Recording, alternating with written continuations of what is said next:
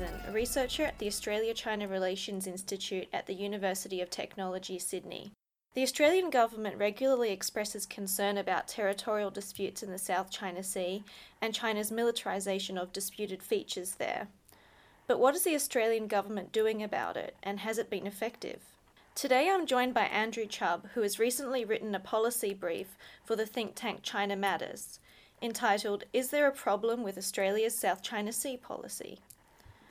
Andrew is a postdoctoral fellow in the Columbia-Harvard China and the World program and a fellow of the Perth USAsia Centre. Welcome to the program, Andrew. It's a pleasure. Thanks for having me, Simone. In your policy brief, you open up by arguing that Canberra's current South China Sea policy needs an update. Why do you say this?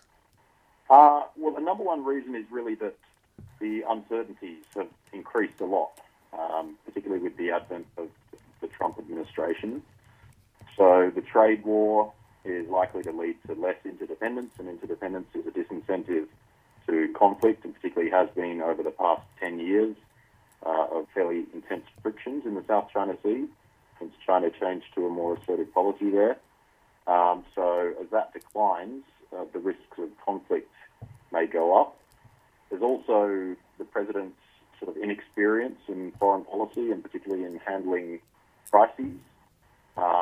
His personal unpredictability, it seems, the domestic difficulties that he faces in terms of being under investigation for some potentially pretty serious crimes. And it seems from his recent performance that he may believe that there's actually votes in kind of muscling up to China. And obviously most presidential candidates have talked tough on the campaign trail, but this is, I think, far more dangerous. So the risks of conflict, I think, are probably on the rise, and Australia needs to make sure that it preserves its ability to make choices in its own interest and to contribute to the well-being of the region. And that includes standing up for international rules against China's sometimes flagrant violations of them, which we're now in a much better position to do, having finally seen the light and settled our own maritime dispute with Timor-Leste, rather than continuing to play dirty and bully our smaller neighbour in a way sort of that's quite familiar to South China Sea watchers.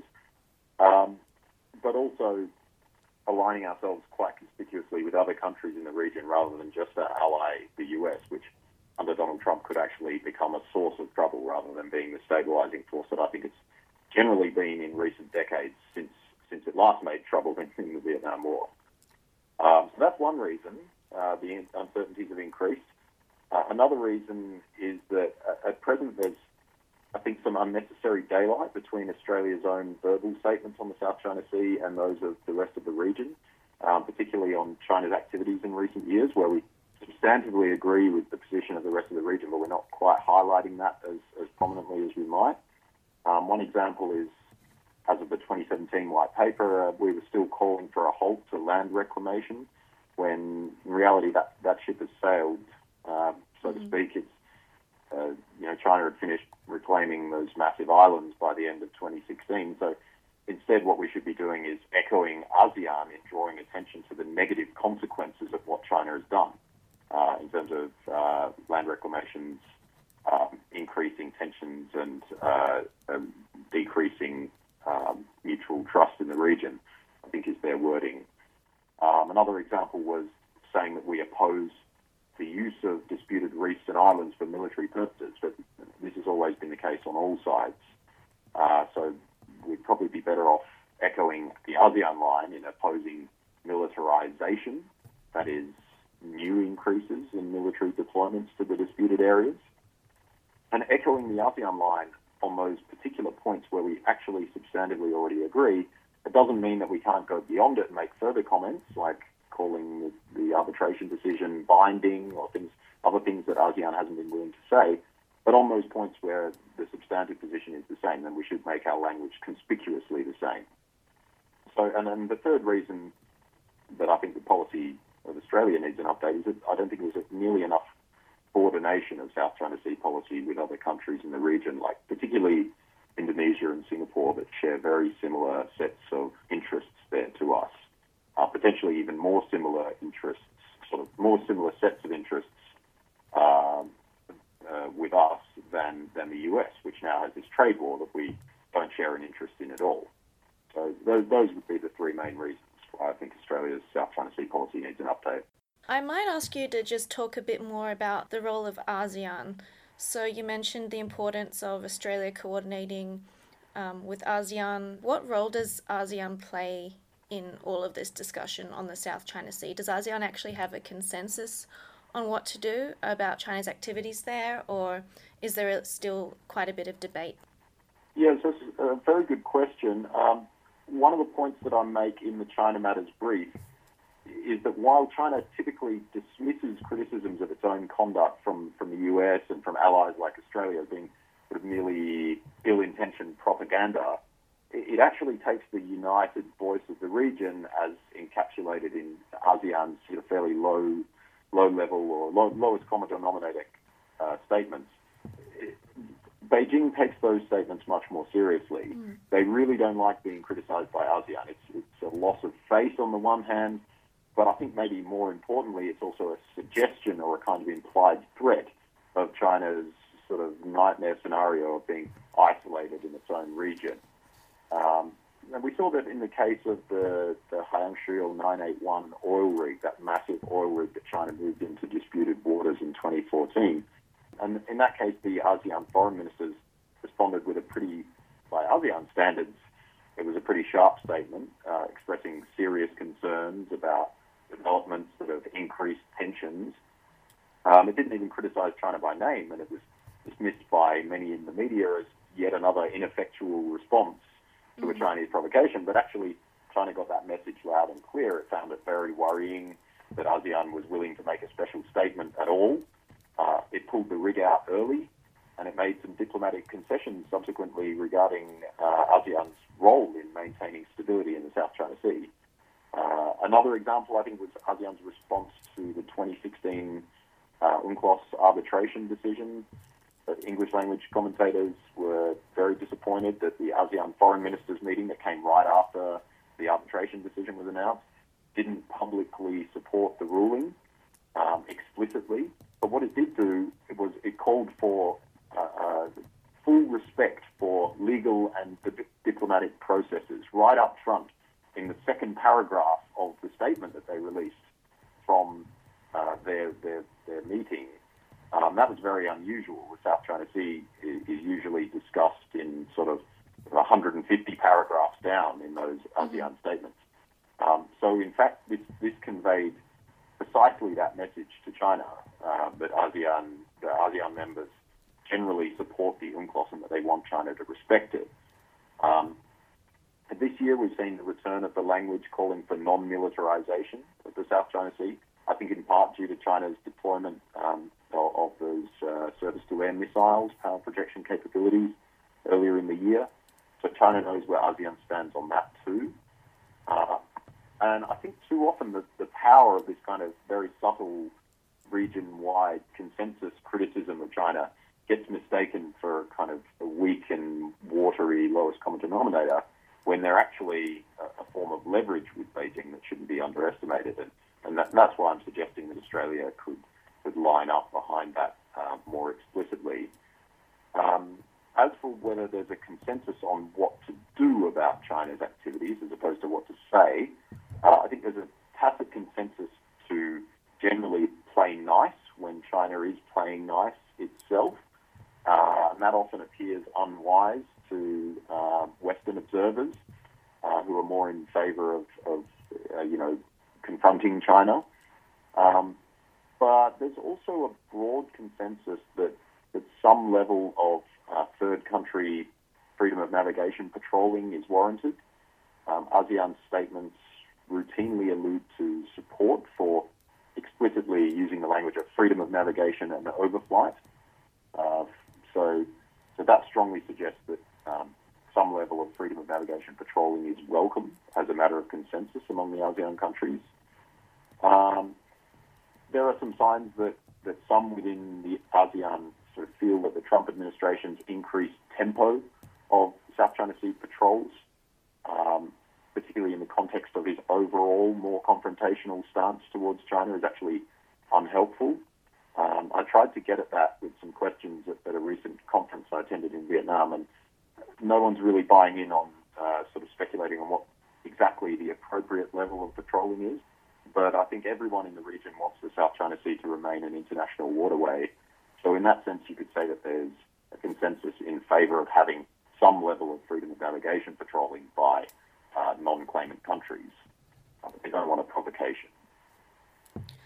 So is there any evidence that what you've just described about what ASEAN says and does in reaction to China's activities in the South China Sea having an actual effect on the ground on China's behaviour?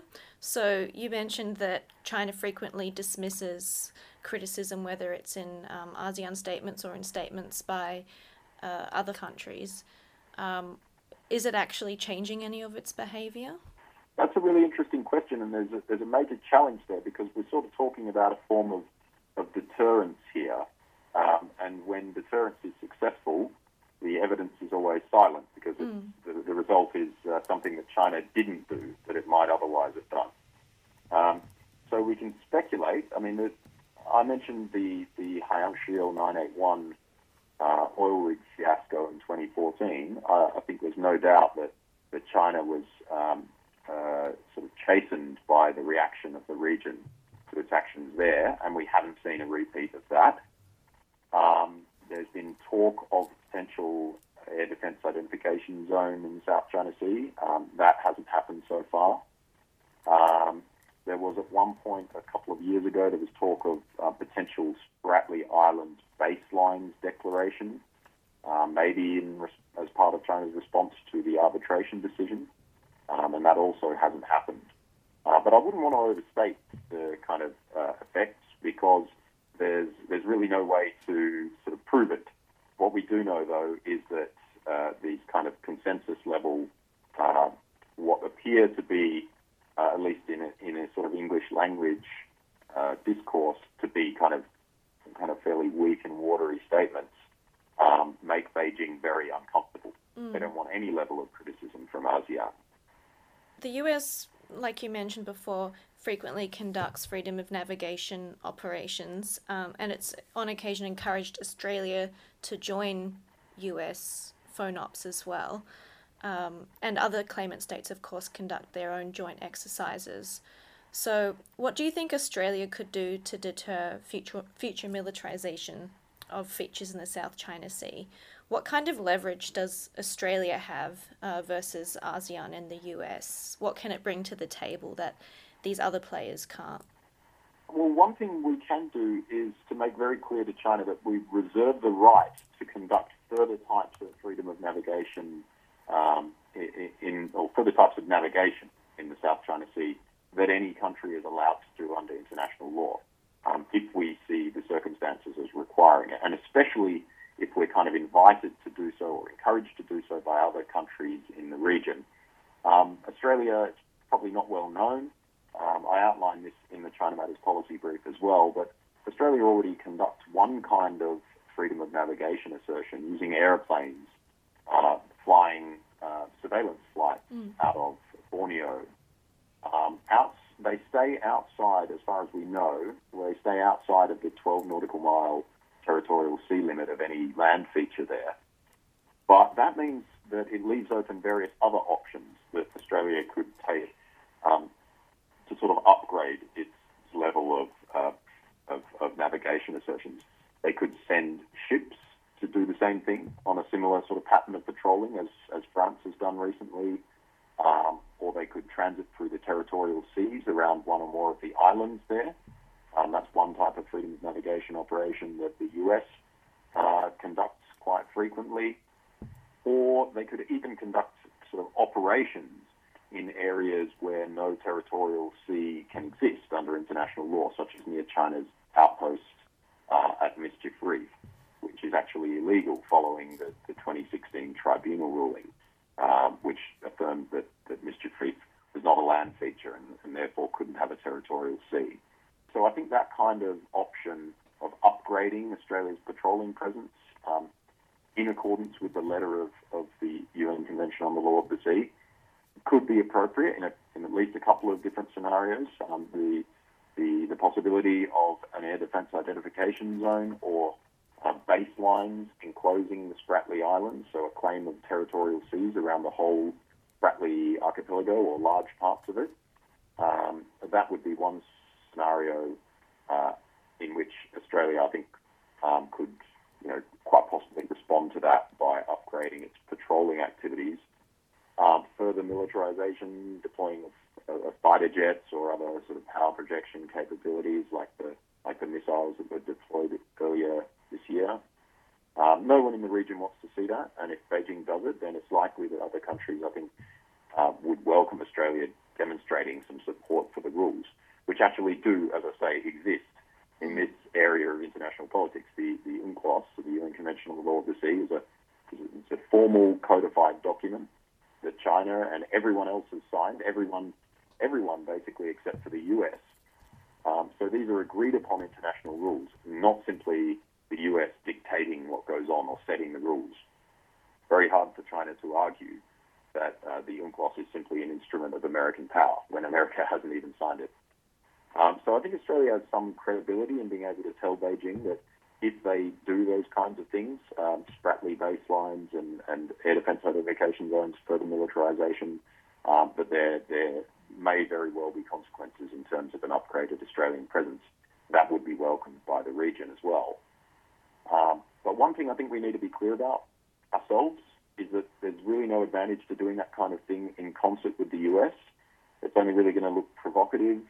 It's going to allow China to claim that the US and its deputy sheriff are out of touch with the region. So if we do it, I mean, it's fully backed by international law, as I mentioned.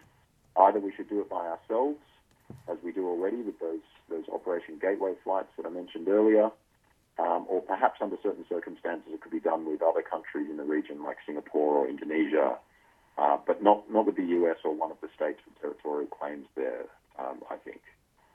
So I think that's Australia's main bit of leverage, the fact that it clearly has the right to do more there under international law, and the fact that under those circumstances it would probably be widely welcomed around the region.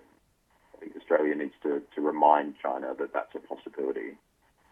And do you think in the current climate with, the Trump administration and uncertainty around China's intentions that the Australian government is actually likely to take up this recommendation? Well, as I mentioned, I think it depends on the circumstances. In the China Matters brief, I wasn't calling for an immediate stepping up of Australian patrolling, precisely for the reason that you mentioned earlier. It's a rare point of leverage for Australia.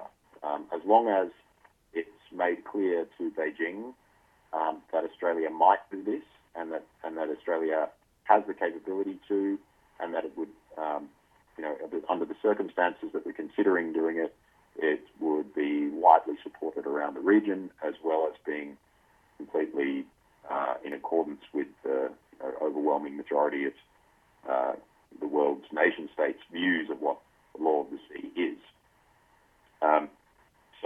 So I'm not recommending that Australia just simply do this unilaterally, because I think, as I mentioned before, I think it's a valuable piece of leverage that Australia has.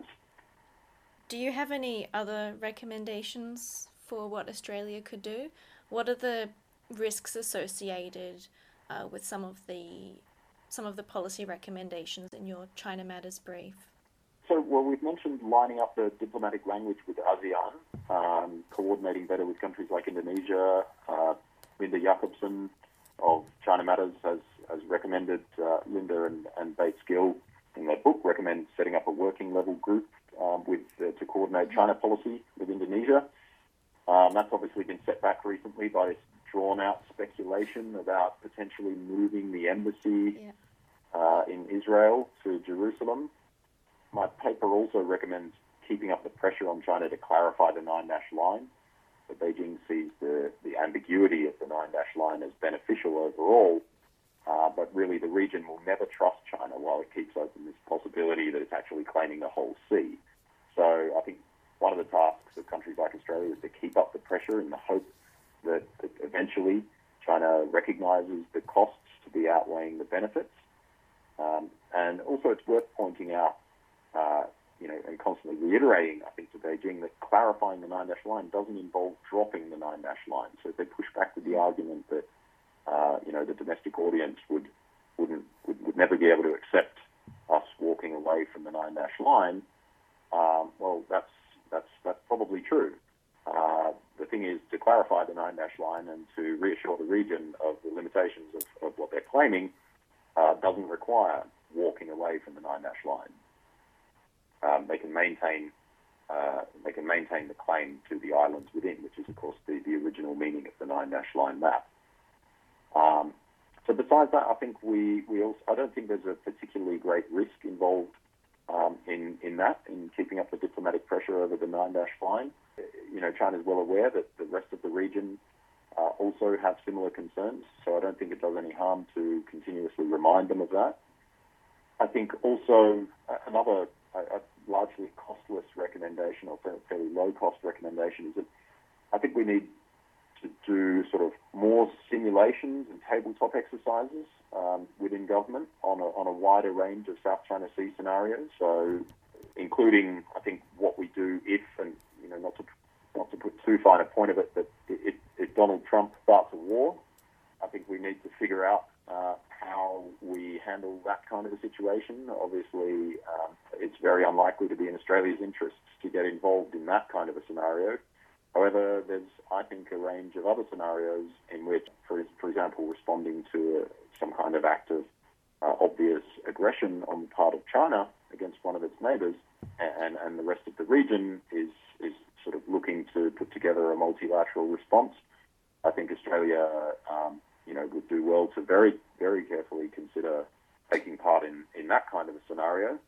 And of course, there's a whole range of circumstances in between that. I'm not privy to what the Department of Defence is already doing on this front, but there are some pretty cool innovations going on in this area from research psychologists and from political scientists that I know, which I think this type of thing could benefit from. So if any relevant people are interested, I'd welcome them to get in touch on that.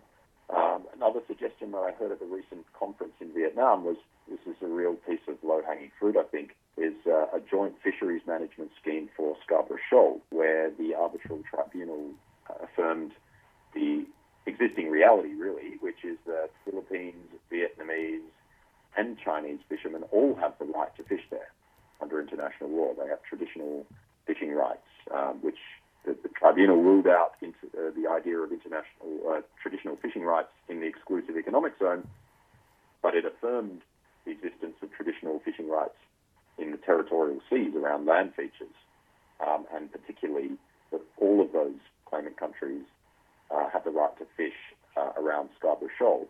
So I think that's a real possibility there, that they could develop some kind of joint fisheries management scheme, which would be quite a good confidence-building measure. Thanks so much, Andrew, for joining us today to discuss your China Matters policy brief. Is there a problem with Australia's South China Sea policy? I think there's certainly a lot for scholars and policymakers to consider, so thanks for your contribution.